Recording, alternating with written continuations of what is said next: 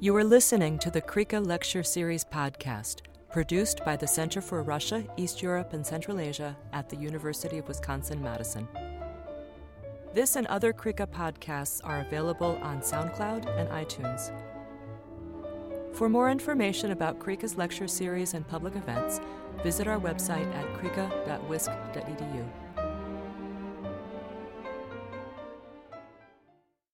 I'll introduce our speaker, who is Cole Harvey, who has been a postdoctoral fellow sponsored by the Wisconsin Russia Project, who many of you know. I see many people in the room from the project. If you don't know him, let me tell you a little bit about him. He received his PhD in political science from the University of North Carolina at Chapel Hill. His dissertation looks at election manipulation in Russia, Ukraine, and Mexico. So for those who like sunnier climes, it's nice to have a I didn't do my fieldwork there. Why didn't I? I don't know. He's published his work in electoral studies, in democratization, Europe-Asia studies, and in government and opposition. He's also worked as a Herbert Scoville Fellow and policy researcher in Washington, D.C., focusing on nuclear disarmament and non-proliferation issues. So covers a wide variety of important policy topics. And most importantly, his dissertation focuses on electoral manipulation, and has quite a wide variety of different sub-projects looking at different aspects of electoral manipulation in Russia and so forth. Of course, I'm sure people ask him all the time about electoral manipulation in the United States. Maybe he'd be willing to comment on that. I would be more than happy. I also like to announce that he's going to be starting a tenure-track position as assistant professor at Oklahoma State University starting this year, this August. Yes. Mm-hmm. So his talk today is called Suspicious Behavior, Using Election Forensics to Detect and Explain Election Manipulation in Russia and Ukraine. So let's give him a warm welcome. So I also want to say thank you all for coming out on such a cold day. I've spent most of the last decade in the South, so when I see negative numbers in my forecast, it's very frightening and intimidating. Thank you all for being here despite the cold weather approaching. What I'm going to talk about today is give you first an overview of the field of election forensics, and then give a couple examples of the state of the art of that field, and then work through using those techniques to test some hypotheses, evaluating election manipulation in Russia and Ukraine, and testing some hypotheses along those lines. So that'll be the structure for the talk today. We know that there are a wide variety of tools that political parties and governments have to bias electoral outcomes in their favor. So these are things like falsification of election results, fraud, vote buying, voter pressure, ballot stuffing, so on and so forth. And we have, of course, traditional methods for kind of first-hand observation and detection of those techniques. Probably most importantly, international observation missions, domestic election monitoring groups, enterprise and media organizations can try to expose this kind of behavior. And then, of course, opposition parties and candidates can choose, if they want to report incidents or make allegations of incidents of election manipulation to the election administration or the courts, the legislature, whatever the institutional structure in the society is. However, those traditional methods have some important limitations, especially when it comes to hypothesis testing, which I'll talk about in a bit. For one thing, they're vulnerable to bias in terms of the data collection that they engage in. Right? So international election monitoring missions are usually only present in a relatively small number of precincts compared to the whole electorate. And they also, to try to compensate for that, they tend to try to move from precinct to precinct and only spend a short window of time in each precinct. So that means that governments and parties can try to shunt their election manipulation efforts to unmonitored precincts or to monitored precincts at unmonitored times.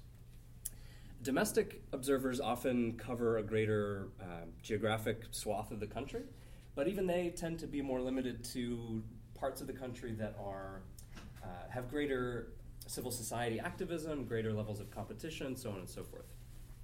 And then, of course, governments in non-democratic countries often try to impose limitations on media freedom. So all of these factors mean that there can be some bias in where we're looking for election manipulation, which means we might miss out on important aspects of an election manipulation effort if we're relying solely on these traditional methods. Even setting that aside, though, once those kind of actors, election monitors or opposition groups, have gathered information about election manipulation, they then have a strategic decision to make whether or not they're going to make those allegations and make them publicly. So we know that, for example, international election monitors tend to mute their criticism of elections in authoritarian regimes because they want to be invited back for the next round to monitor the next round of the election. So they may, they'll make some complaints, but they may tone it down from what they actually witnessed. And then the situation for the opposition is maybe even more strategic because they operate within the country, on a permanent basis. And so they have a choice to make about whether and how to make allegations of election manipulation. If it's a close election, maybe they have some incentive to kind of push the envelope, maybe force some changes, build some public pressure. If it's more of a blowout, maybe they have an incentive to stay quiet and go along to get along.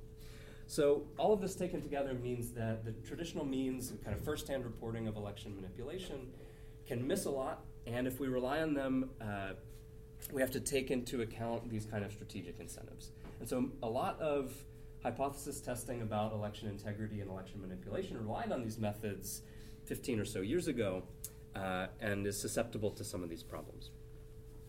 So entering election forensics, which more or less came on the scene about 15 years ago, 10 to 15 years ago. And election forensics is a term that refers to a family of statistical tools that we can use to look for patterns in election results that we have reason to believe would be unlikely in a clean election. I'm going to come back to that assumption in a few minutes. But first I want to talk about the advantages of this approach. It uses, we kind of have to put in air quotes, objective data. It uses the data that the government itself reports. Right? It takes the official election results from all the precincts in the country where the results are available and feeds them into these statistical models. So there's no question of bias in data collection. We're getting data from everywhere in the country.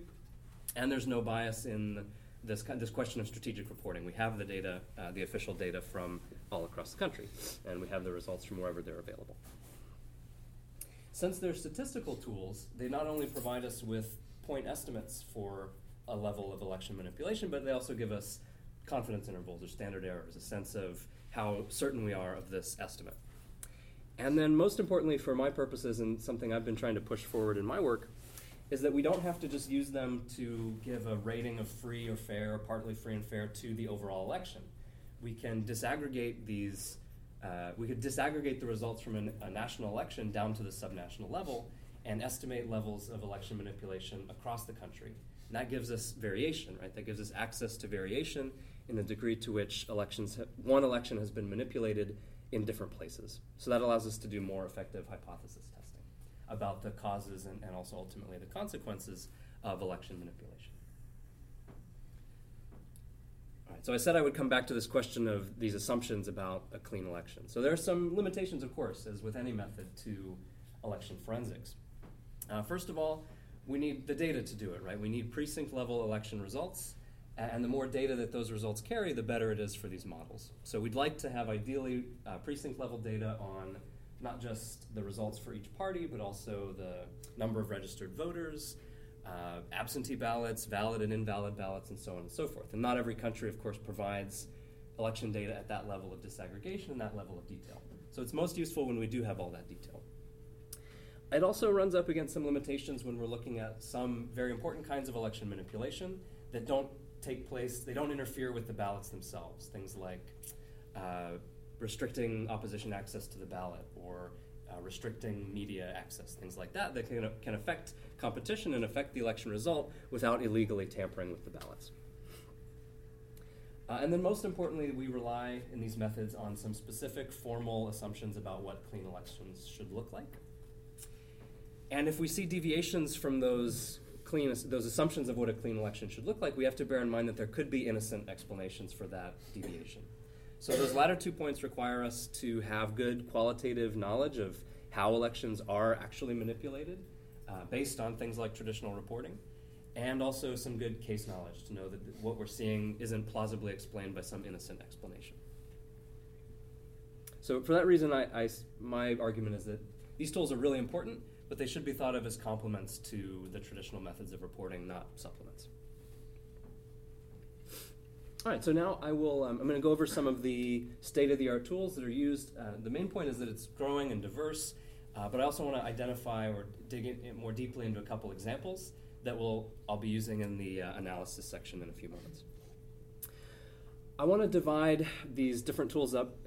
You could do it in any number of ways, but for our purposes today, based on what they're trying to identify.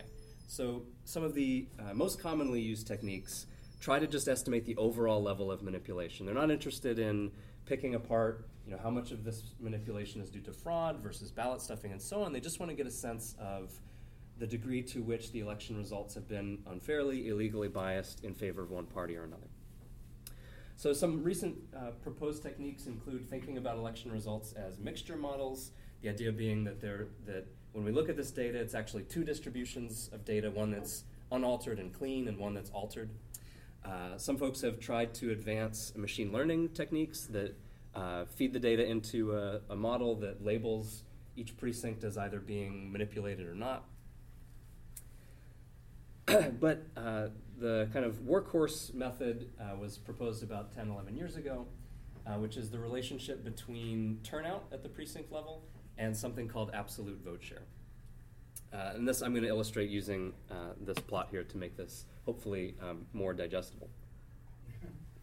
So absolute vote share, which is going to be on the y-axis here, is different from relative vote share. So relative is usually what we think about. When we think about the New Hampshire primary that took place this week, think about Bernie Sanders got 26% of the vote and Pete Buttigieg got 25%. Those are relative vote shares.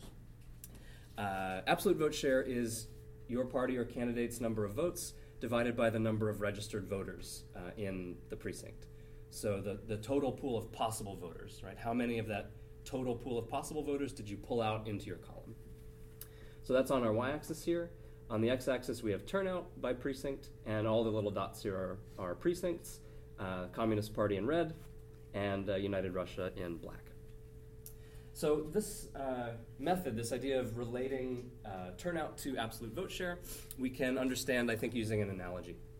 When I explain this to people, I like to say you should imagine two precincts, one that's low turnout and one that's high turnout, and think of them as buckets full of marbles. Right? So if we assume that all precincts have essentially the same distribution of support for a particular party across a territory, we think about these precincts as buckets. That would be buckets full of marbles, where each marble is a voter. Right? So we'd have different colored marbles based on who they support. To keep with this color scheme, we could think about black marbles being votes for United Russia and red marbles being votes for the Communist Party. If I have a low turnout precinct, so I've got my low turnout bucket, I just reach in with one handful and pull out a certain number of marbles. Right? And if about 60%, let's say, just make up a number, 60% of those marbles are black, meaning those voters support United Russia, roughly 60% of my handful should be black marbles, or voters that support United Russia. Then if I go to my high turnout precinct, my otherwise identical bucket, and I pull out multiple handfuls of voters, right? So roughly about 60% of those multiple handfuls should be black marbles or supporters for United Russia. And so if that's the case, if it's a clean election and we have that kind of pattern all across the precincts, we should see a relatively flat, it doesn't have to be perfectly flat, but a relatively flat relationship between turnout and absolute vote share. This is kind of what we see here with the Communist Party, except it's actually a negative relationship, which is also suspicious. But what we're really interested here is this really tight and large positive relationship between turnout and absolute vote share for United Russia. And what that means is... Yeah, this is just one particular oblast, I should have said. Bryanskaya Oblast in 2018. Yeah. Where is it located? Oh, honestly, I couldn't tell you exactly where it's located. Maybe some of our Russian visitors could tell us what part of Russia Bryanskaya Oblast is. Not far from the Ukrainian border. Okay, yes, thank you. So in European Russia. I do have some maps coming up later on, so we could find it. I chose it because it gives this really clear image, right, of these two dynamics. So if we are seeing this high positive slope relating these two variables, what that indicates is that there's something going on differently in the high turnout precincts or the high turnout buckets. You could think about, instead of just scooping out a random handful of voters, I'm searching for the black marbles and pulling them out. Right? And so that could be driven by fraud, it could be driven by ballot stuffing, voter pressure, it could be any number of things or combination of things. But the higher this slope is, the more suspicious it suggests that something is going on that is not due to natural turnout. Again, with some assumptions and hopefully some statistical controls. So that's one measure of overall electoral manipulation. I have proposed modifying that or adjusting that measure to look specifically for techniques like ballot stuffing and vote buying and voter pressure, specifically in the Russian case. And that is, instead of looking at overall turnout and the relationship between absolute vote share, look at the relationship between absolute vote share and turnout by absentee and or the mobile ballot. And so this connects back to this idea of having some case knowledge and relying on observation mission reports and so on. We know that, for example, the mobile ballot box, which is something in not just Russia, lots of post-communist countries do this. You can request, if you are homebound or if you're in the hospital or something like that, you can request that a ballot box be brought to you on election day, so you can cast your ballot like that. Of course, that also creates an opportunity for the election officials to get that ballot box outside of the view of observers and put more ballots into it than were requested. Similarly, the absentee ballot can be used to facilitate voter pressure techniques. Right? Your boss might tell you to bring in your absentee ballot and fill it out kind of on company grounds, under supervision. That can be used to engage in vote buying. Right? You can be paid in exchange for, or maybe it doesn't have to be paid in cash, but receive some kind of benefit for voting for absentee, and so on. So it's a way of facilitating monitoring of clients, monitoring of people who are being influenced to vote one way or another. And so it's the same intuition. I won't go through it again, but you see the same kind of pattern. Different region chosen just again for the clarity of the image, Arkhangelskaya Oblast. Same thing, we have this flat, fairly negative relationship for the Communist Party, and this positive, although not quite as tight relationship for United Russia. Beyond that, perhaps the most common use of election forensics is looking specifically at fraud or falsification. So not overall manipulation, not those more dispersed techniques that I talked about on the last slide, but specifically human beings engaged in writing incorrect, falsified, imagined results on the protocols, the election protocols. Excuse me. Most of these techniques rely on the intuition that the ones digits for a party's results across a territory should be distributed in a uniform distribution. I will talk about that more in a moment. But I do want to just point out that there are lots of different ways to test that assumption or evaluate deviation from that assumption, including the chi-squared test, which will just give us a binary answer, and then methods that try to say how far away from uniform are these actual results. Others have proposed looking at second digits, so the tens digit of the results, and suggesting they should be distributed according to something called Benford's Law. To my knowledge, this has not really caught on, and most of the results, or most of the election forensic techniques that look at fraud rely on the distribution of last digits. Another interesting one that's come up in the last few years is looking for suspicious numbers of spikes in the distribution of support for a party. Meaning, if you kind of line up all the precinct level results according to what the vote share was, you might see weird spikes at certain numbers, like maybe 55%. And the idea here is that the government might say, kind of going down the line from the top level executive down through the regional and frontline agents, that we're really looking for 63% vote share in this region. That's what we want to get. And so you might see then a bunch of different precincts all landing on 63% to show that they've kind of fulfilled the plan and done their jobs.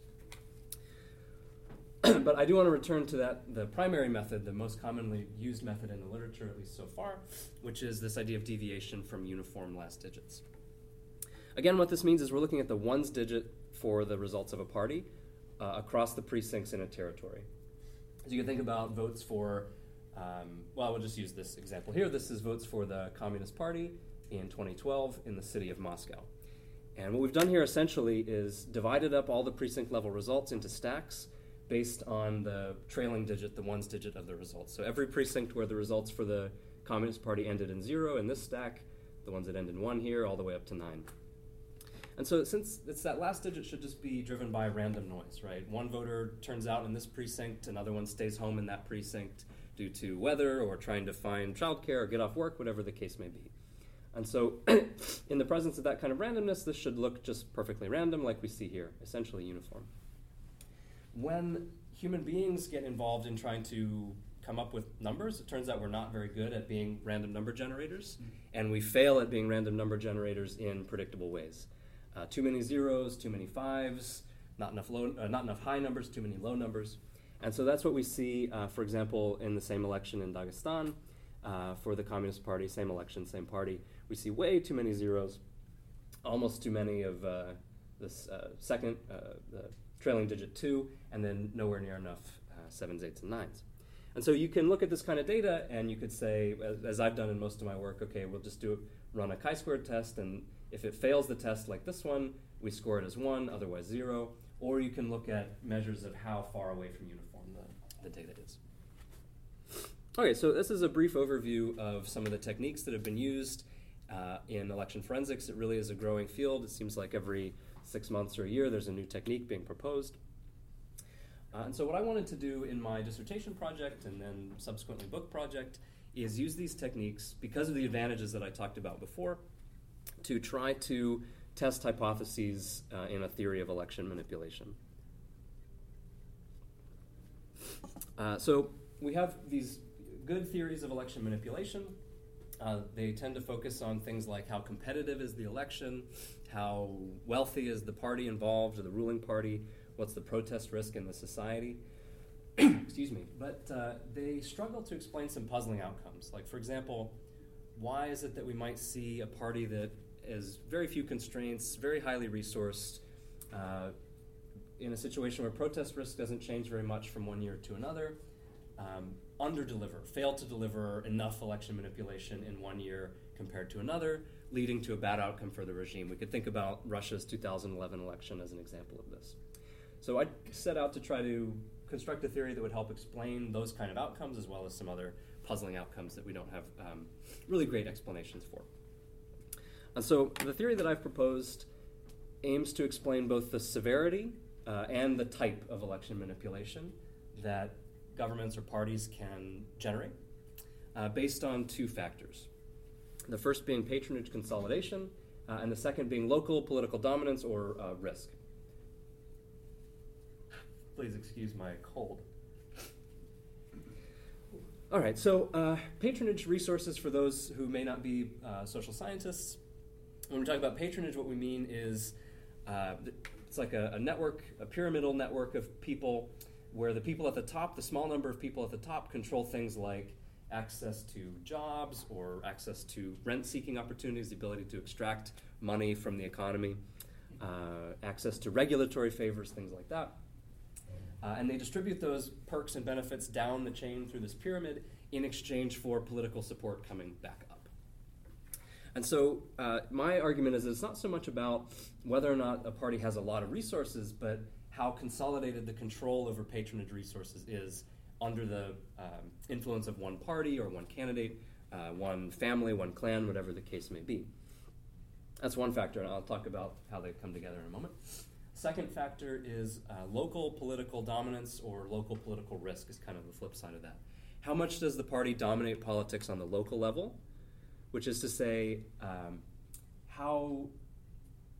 what is the level of risk that someone might run if they engage in election manipulation, if they break the electoral law, stuff the ballot boxes, forge the results, etc.? How likely is it that their party, their patrons, can protect them from exposure and punishment? So these two factors feed into a principal agent framework where we have leaders at the top who want to win, they want to maximize their election result, their vote share, their margin. And then we have these folks at the bottom who are doing this illegal work. And they're not interested in maximizing vote share. What they're interested in is maximizing patronage access and minimizing the risk of exposure. So the general framework, and this is sort of a sketch. I'm happy to talk about it in more detail if folks are curious. But the general idea is that when a party controls a large share of patronage resources or the preponderance of patronage resources in the society, agents are going to have a strong incentive to participate in that network, to engage in election manipulation on behalf of that network, in order to gain access to those rewards and all the good things that come along with them. That is mediated, though, by this question of political dominance. If the party that has these patronage resources isn't locally powerful, or it has some local competitor and an active civil society at the local level and so on, it raises the risk that agents will be exposed, engaging this kind of behavior, and maybe potentially face some kind of punishment, which could be political, but maybe even criminal. And so in that setting, agents may be more difficult to recruit, and even if they are recruitable, they may only be willing to engage in forms of election manipulation that are hard to detect, like vote buying, which takes place all out throughout the society, as opposed to falsification, which we always know where it's going to take place. It takes place in the polling place. And so it's easier to monitor and detect. All right, so I test this theory, as Ted said, in Russia, Ukraine, and also Mexico. I'll start with Ukraine, and then close with Russia. So as those of you who know Ukraine, study Ukrainian politics, it's a complicated case. It's been a complicated polity over the last 20 years or so. But it's very beneficial for testing this theory, because we have two incidents in recent Ukrainian history where this degree of patronage consolidation shifted dramatically and unexpectedly. So we have this kind of sudden rearranging of the patronage networks in society after the Orange Revolution and after the Euromaidan, or the Revolution of Dignity.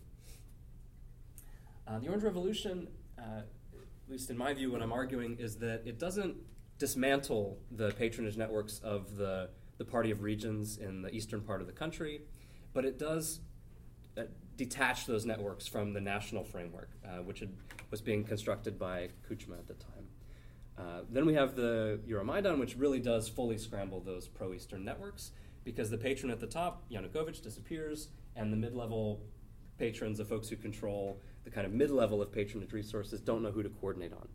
And so that, if we're thinking about this in terms of patronage consolidation, it essentially disappears from the perspective of the pro-Eastern parties at the time. So this leads to two hypotheses: that the Orange Revolution should reduce manipulation that supports or biases in favor of pro-Eastern parties, but that the size of that reduction should get smaller the more a pro-Eastern party controls the territory. Let me rephrase that just as a second way of thinking about it. If it's true that these pro-Eastern region patronage networks survived in those pro-Eastern regions, then election manipulation should be able to continue in those regions. But if those networks were kind of detached from the national network by the Orange Revolution, the loss of the presidency, the loss of Yanukovych's position as the presumed incumbent, or not incumbent, but next president, should cause agents to be less willing to engage in manipulation on these parties' behalf in the western parts of the country, or pro-Western parts of the country. Of course, this is all kind of shorthand, right? Pro-Western, pro-Eastern, but for our purposes, I think it's okay for this. Second hypothesis is that the Euromaidan should reduce pro-Eastern manipulation, but that the size of that reduction should be increasing with pro-Eastern regional control. So the areas that were most firmly in the pro-Eastern camp see their patronage networks actually disintegrate as a result of this revolution, and so there should be a big drop in their ability to mobilize agents, especially in those areas. To test these hypotheses, I look at data from 2002 to 2014, precinct-level election data, and the dependent variable here is that first election forensic measure I talked about, the overall turnout coefficient. The explanatory variables are for local political dominance or regional political dominance, the margin of victory of the pro-Eastern party, the main pro-Eastern party, in the regional legislative election prior to the national election that we're looking at. So just to be clear, this is lagged and at a different level, a lower level of aggregation. And then dummy variables that just mark whether or not this is the first election after the Orange Revolution or the first election after the Euromaidan. Controls that we think are important for understanding election manipulation, and then feed these into multi-level models with random intercepts according to region. Can talk about that if there's any question about it or interest in it. Present these results in two ways. First, this is a sort of overall way of looking at it. These are marginal effects plots, and then I can graphically show them as well, or cartographically show them using maps. For those who aren't familiar with this, these are marginal effects plots. What they're showing on the x-axis here is the margin of victory for the main pro-Eastern party. So the farther we go to the right on this axis, the more the pro-Eastern Party was in control of that region, as measured by the regional legislature. And you can think about parties over here as being more or regions over here as being more pro-Western. Same thing on this side.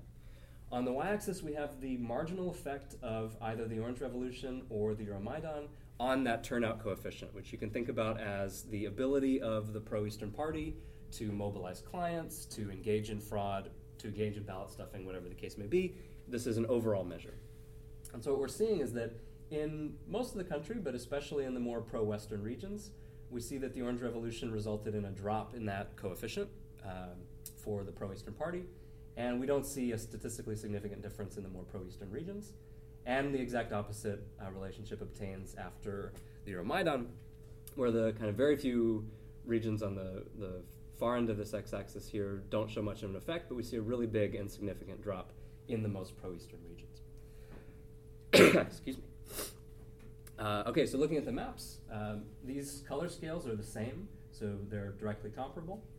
We have the turnout coefficient. The brighter the yellow color, the more we're seeing that kind of thing that looks suspicious, those outcomes that look somewhat suspicious on behalf of benefiting the main pro-Eastern Party. So this is 2002 election, the one prior to the Orange Revolution. We see a decent amount of variation across the country, but even in some areas, these kind of light green colors indicate relatively high coefficients. In 2004, this is the election essentially on the tail end of the Orange Revolution, the rerun of the election. What we're seeing here is a darkening of the colors in most of these western regions and almost an intensifying in the east. So this is just another way of looking at the results being told in this story here. Oh, okay, and then we have 2012 versus 2014. So this is the election that took place under Yanukovych when he was president. And you can see the party, in terms of its mobilizational or manipulative capacity, is doing quite well across most of the country, especially in the southeast. And then after the Euromaidan, we can see that essentially it just goes dark, right? There's the mobilizational or manipulative capacity of the Party of Regions and its clients essentially just vanishes. Again, the color scales are the same. All right, so turning to Russia in the last 10 minutes or so of the talk. What was useful about the Ukrainian case for me is that shift in patronage, those sudden, unexpected shifts in patronage consolidation. What the Russian case provides is a scenario where patronage consolidation remains pretty high. It, in fact, increases over most of the time period that I look at, but relatively high throughout. But there's still varying levels of contestation at the regional level. There are some regions that are more firmly dominated by United Russia than others. And so this allows me to test this hypothesis that when patronage consolidation is high, there's an incentive for people to engage in manipulation, but where the risks of contestation and exposure and punishment are higher, they should turn more to vote buying than to something like falsification. So again, precinct level results, 2003 to 2012. For this, I need two dependent variables, right? One for falsification and one for vote buying. So I use that digits test that I mentioned before, where we compare uniform to non-uniform distributions. And then I use my proposed absentee turnout coefficient as opposed to the general turnout coefficient that we used in the last one. Explanatory variables are for overall patronage consolidation, the number or proportion of regional governors who are part of United Russia. United Russia has often been understood as a patronage vehicle that helps tie the localities and regions to the center. And then for that measure of regional contestation, the same thing, regional margins of victory in the most recent regional election. Same kind of models. Oh, this is just a sense of the variation in regional contestation. This is, I think, 2011 election. Darker regions indicate more active opposition, but the main takeaway is that we see a fair amount of variation throughout the country. Oh, yeah, sorry. Okay, so results. Same kind of marginal effects plot, except this time on the x-axis we have that patronage measure, the proportion of governors who belong to United Russia. And then on the y-axis we have the marginal effect of either of local opposition or local contestation either on falsification here or vote buying / voter pressure over here. And so what we're seeing is that as patronage consolidation increases, we see less falsification in more competitive regions, or you could flip it the other way and say more falsification in less competitive regions. And then the opposite relationship when it comes to that absentee coefficient, this measure of vote buying or voter pressure. As patronage consolidation increases, people want to engage in manipulation more, but we see a shift toward these kinds of techniques, vote buying and voter pressure, in more competitive regions and less fraud. Again, this is just to give us a visual sense, and I apologize for how smushed Russia is, but I had to get it all on the map, or all on the slide. Here we have the indicator of falsification. This is any fraud, so what that variable means for me is that we have a fraudulent result, a violation of that chi-squared test, either for United Russia or for the second place party. And the thinking there is that you can either boost one party's results up or push another party's results down, and I want to be able to pick up either one. And so where we have the darker color, that's where we see evidence of that fraud. And you can just, if you sort of just scan the maps, you can see that in places where we see more fraud, we tend to see a darker color on the absentee coefficient, which is also, which means less of a relationship between absentee voting and absolute vote share for the ruling party, and brighter colors where we see less fraud. All right, so this was intended to give an overview of election forensic methods, and my argument, or what I hope the takeaway is that these are really important tools that are complements to traditional election observation methods. They can help us evaluate the integrity of elections in a comprehensive, relatively unbiased way. And they also help us do hypothesis testing, in particular because we can get comprehensive estimates with uncertainty around them at the regional or even sub-regional levels. And I've tried to illustrate that with a kind of a brief sketch of the theory that I proposed in my dissertation project, and showing you this kind of within-country comparative analysis, excuse me, which has the advantage of holding a lot of things constant and allowing us to really focus on things that we think might be important that vary across regions. And this has shown that patronage consolidation does seem to drive overall manipulation, we saw in the Ukrainian case, and that in the context of high patronage consolidation, local levels of contestation do seem to matter for the kind of falsification or dispersed kind of manipulation that we see. So with that, I thank you very much for your attention, and look forward to your questions and comments.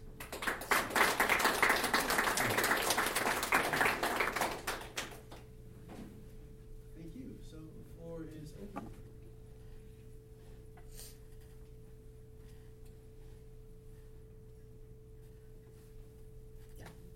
So just one question. Given that this is a useful complement to normal methods such as observing, Mm-hmm.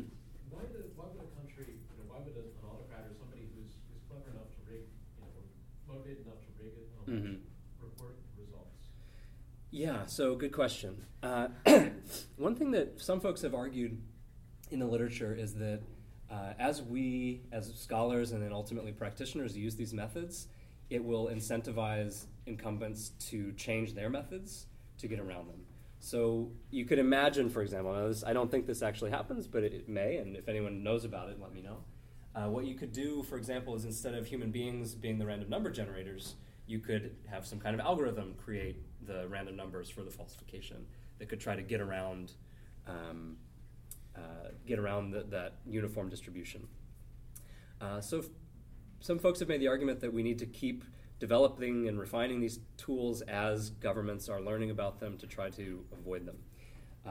There was one, I don't think it was a paper, I think it was more of a working paper that argued that sometimes when we see these really suspicious results, it's because the governments want us to know that they know that we know that we're watching them, and they're trying to kind of give us a little rude gesture. So I think it comes down to, as practitioners of these methods, keeping up to date with newer methods, making sure that they're still plausible, that the assumptions that we're relying on are still plausible in the cases. But to get to your point of why report, So I've been downloading data from the Russian Election Commission for years, and I've always been amazed by how much data they put out. And I assume that that's a legacy of the 1990s, why they put out so much data. And so when they dial it back a little bit, which they do sometimes, I think there must be some kind of small public relations cost to that. And certainly if you only release the top line numbers, that would be a really strong signal that the underlying numbers were totally fictitious. And so I think there are some incentives to report lower level data, if not precinct level data. And so why they continue to result precinct level data, I assume has to do with the blowback that they would receive if they didn't. But in the most authoritarian countries, I assume that they don't. Like, I assume that Saddam Hussein's Iraq did not generate this kind of data. Yes? Do they use similar dirty style tricks to the U.S. in elections? I'm thinking of things like, letting dead people vote, or inviting people who aren't really qualified to vote into the poll. Oh, yeah. That Yep. sort of thing. Yep. So there are all kinds of ways, right? There are the so-called carousels when people are brought to vote in multiple places. Right. Go around from precinct to precinct. There's just outright falsification where hundreds of votes can be added to the real results. Mhm. There's just a plethora of techniques. Absentee voting pressure, vote buying. It runs the gamut. Mhm. Yeah. Is paper ballot still the main method of Mhm. tabulation? Yeah, although I think there's, and Russian folks might know better, I think they're starting to pilot some electronic-only voting. But yeah, as far as I know, certainly in those elections that I was looking at, it was all paper. Right. Yeah. Mhm. Yeah. So the turnout, measure the turnout by absolute vote share. Mhm. So if I'm a ruling party and I know that I'm very popular in Bryansk, less popular in Tambov, would I invest a lot of resources, of which I have a lot, in encouraging turnout in Bryansk and Tambov? In other words, that seems like one case where you could come up with innocent in this. I mean, Yes. it's still manipulation in some sense, but it's not direct falsification. Right. So what you're suggesting is that the pattern that we see, or that I showed you in Bryanska Oblast, could be not the result of falsification, but could be the result of just like knocking on doors and flyering and that kind of thing, like a U.S. style system. Yeah, it's plausible, right? And so that's why we really want to be cautious about using election forensics and not using them to claim too much, right? So that's why I'm always cautious to say this is suspicious, right? And so we should combine it with our case knowledge, our election monitors reports to suggest, well, was there a really intensive, like genuine get out the vote effort in this election? Or was there evidence of this kind of chicanery? And so when we have, like if we ran these numbers in the US, for example, we might see suspicious looking data like that. Right. In fact, some people, I don't know if it's become a paper, but I know someone in their dissertation did this, excuse me, found that it was really essential to control for race, because there could be, in a state, there could be, black voters and white voters might vote at different rates and for different candidates. And so you would get this kind of different turnout and different support across different precincts, like rural versus urban, perhaps. And so if you didn't control for race, you'd think that was suspicious, but once you enter the race control, it goes away. And so for this data, I don't have precinct level controls, but I did try to control for things like, how many pensioners there were in the region, things that might be innocuous explanations for these results. Good.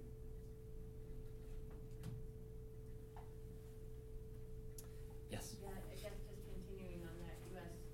theme, one, I just was wondering if you have expanded this beyond Russia, Ukraine to other countries, including the U.S.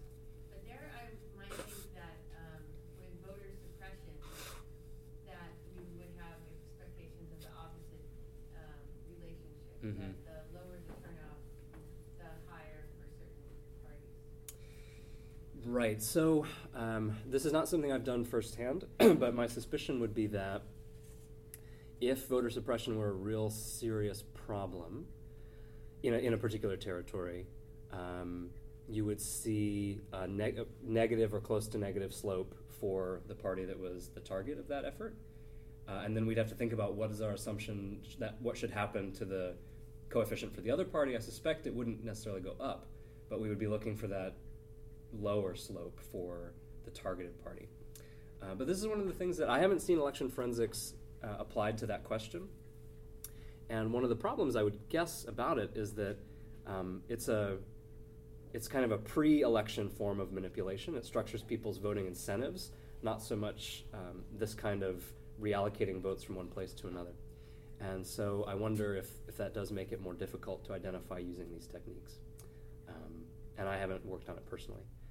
But it certainly, that's where the action is in a place like the United States. We have very little of this kind of manipulation and a lot of stuff like voter suppression, gerrymandering, which there are measures of, and differing levels of money in politics and so on. And so to the extent that election forensics could be adapted to those tools, that would be great, or to those questions, those would be important tools, but I haven't seen it done. Yeah.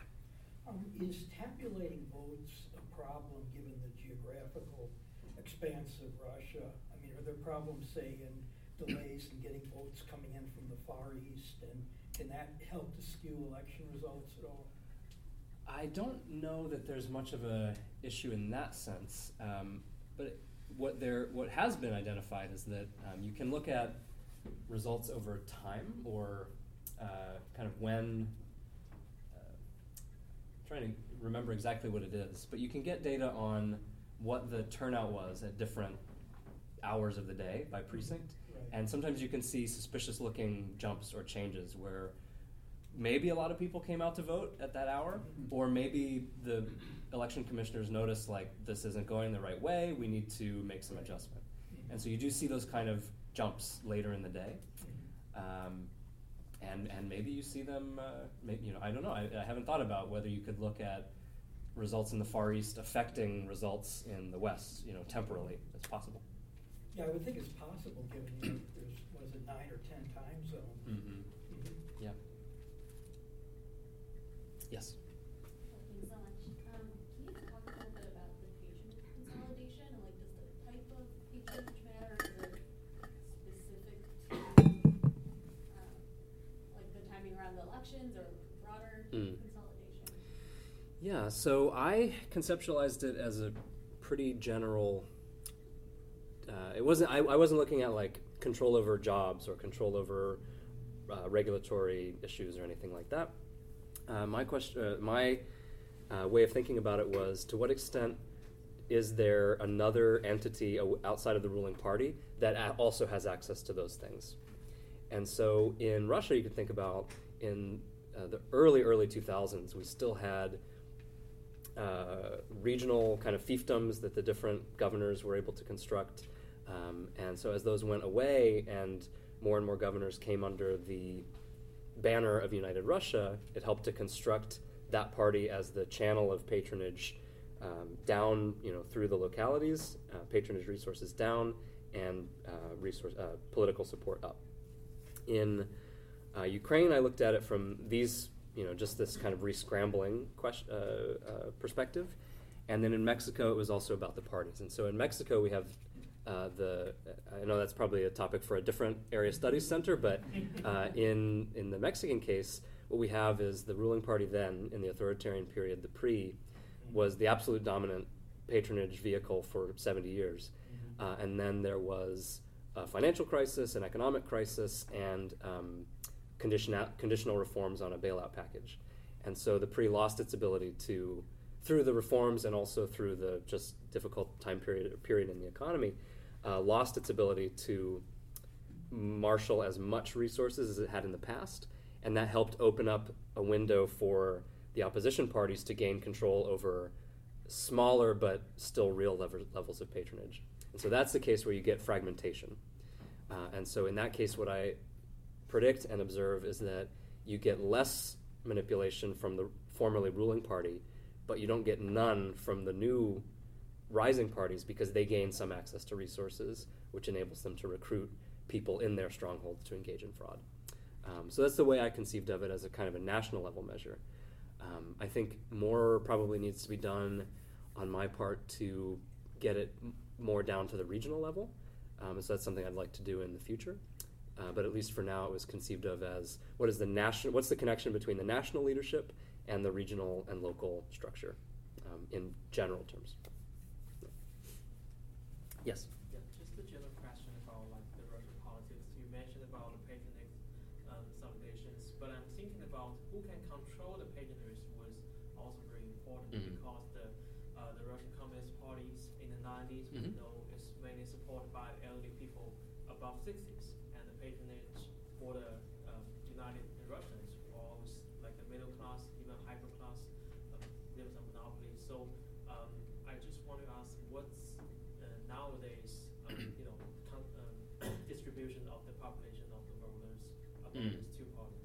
Oh, so what kinds of people vote for? Transition from the 90s to nowadays. My understanding of this, and again, if others have insights into this, I would welcome them. My understanding is that the Communist Party no longer has that kind of lock on older voters, and that it depends on the kind of economic position of those older voters, and I read a paper on this like 2 years ago, so I'm struggling to recall. But the idea was, yes, you're correct. In the 90s and the early 2000s, the older voters tended to vote more consistently for the KPRF. But now, as a result of kind of shifting economic picture, just aging of different cohorts, that support is mostly shifted to United Russia, with some exceptions in places where the Communist Party remains stronger. And if others have more insight into that, I would be happy to hear it, but that's my understanding. Yeah. So just a broader methodological question. I mean, I'm interested in this contrast between the traditional methods of election monitoring and these forensic methods. And what my question is, have they been used in tandem? Like, it seems like it would be a nice kind of a test of the effectiveness of the traditional methods, or if you have some data, have you done that, or think about that, or has anybody else done that in the Russian so I of course think about it. I haven't seen it done. I think my view is that it's going to be increasingly important for monitoring organizations to do this themselves, right? To send their monitors, yes, on pre-election and election day, but then also analyze the data when it comes out and see how it fits with what they reported, but also feed it into their ultimate report. One reason they might not be keen to do it is because they do want to be able to dial back their criticisms, right?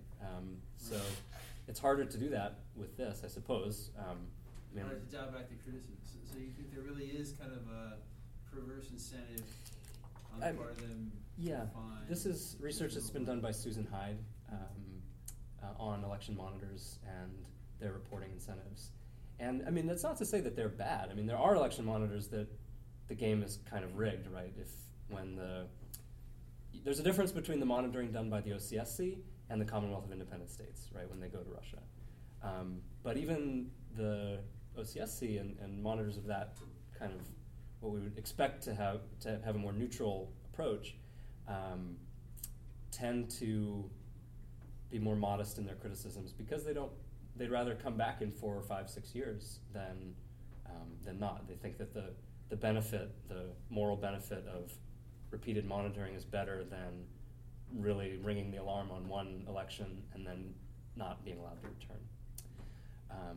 But the biggest problem, I think, is the territorial bias, right, and the temporal bias. I'm not very optimistic that international monitors can monitor very much,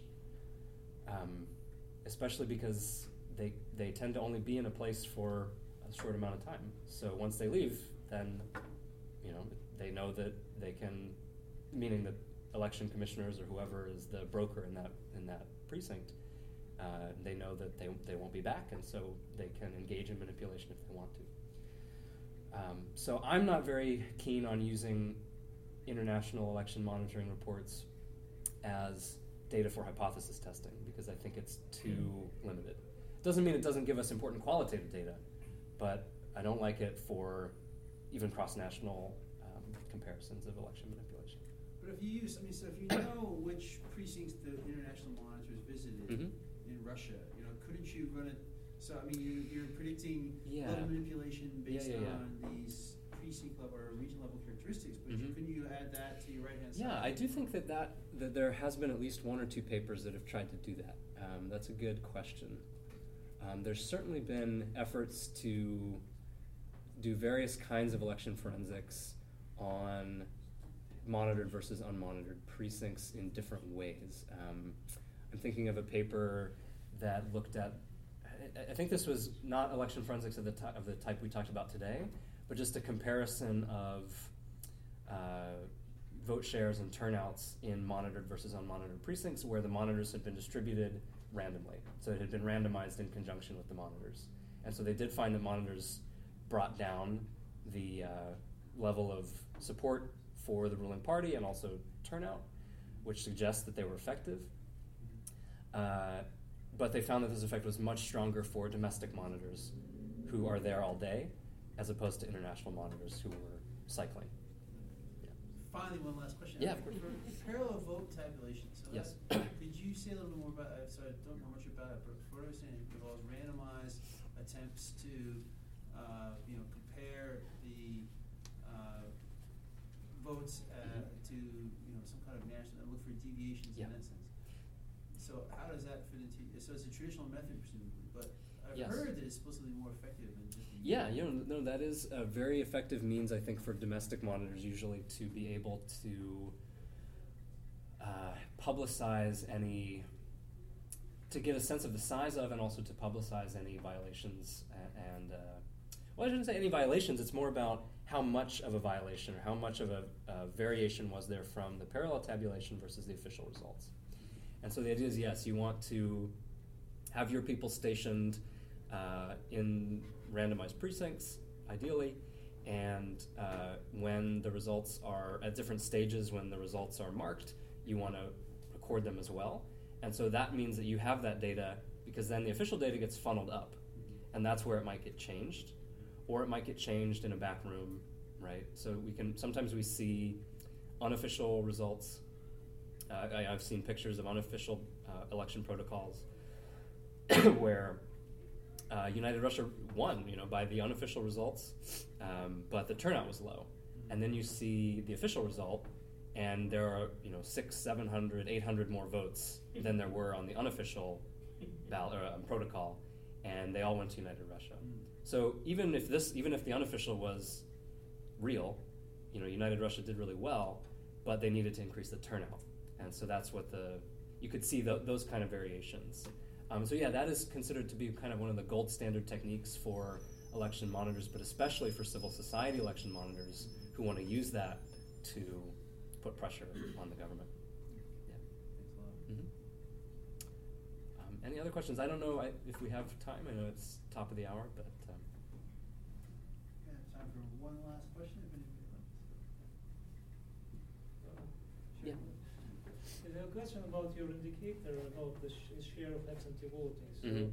I think that there is a risk that in many elections it can be quite a small percentage Mhm. of all votes, and so it can be used as one of methods of falsification. Mm-hmm. But it may be crucial in some situations, but not always. And another reason I just wanted to ask about how it all related to the discussion of patronage Mm-hmm. and so on, because situation in Russia and I guess in Ukraine is very much different, for example, from this traditional clientelism and vote buying in say Latin America.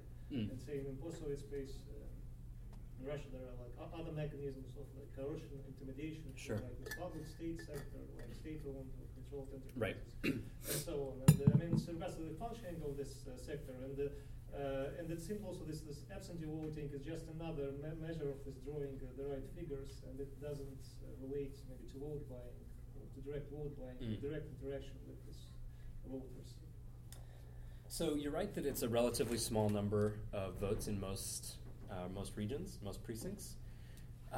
So interestingly, the mobile ballot often is more. There are often more mobile votes than absentee votes. In terms of the question about how important is it as a measure of vote buying, I don't know that it's a crucial, or rather that vote buying is the most important aspect of the absentee ballot because it's also used for voter pressure and for multiple voting, right? So you have someone go to multiple people go to multiple precincts and use absentee ballots to vote multiple times. You also can use absentee ballots to, not require, but incentivize people to vote on company property or in the school, in the university, on the territory of their employer, as a way to try to monitor them and encourage them to vote correctly. And so those are the kind of things that I want to capture all together. It's not just vote buying, which would be, right, like, here's X number of rubles in exchange for you going in to vote and showing me proof that you voted for United Russia. Just as a really brief tangent, people try to get around that monitoring, right? So what often is suggested by the brokers is you have to show me a photo of show me a photo of your ballot that you marked for United Russia, and if you do that, I'll give you the payment that we agreed on. But I've seen like tutorials about how to fool them, right? So you could, one was like take a piece of black thread and put it on a piece of invisible tape in a checkmark shape, and then put that over the ballot and then take a picture, and then take it and then mark your own ballot however you want, and then show that to the broker. So people try to get around this stuff if they care, right? Not everybody cares. So what I wanted to capture with that measure was not just vote buying, but all of these tools that might be useful for engaging clients in one way or another. And I would, though you're correct that it's not a large number of votes, but we do see variation, and we see it more in some regions than in others. And I think that still tells us something interesting. Thank you. All right, well, thank you very much.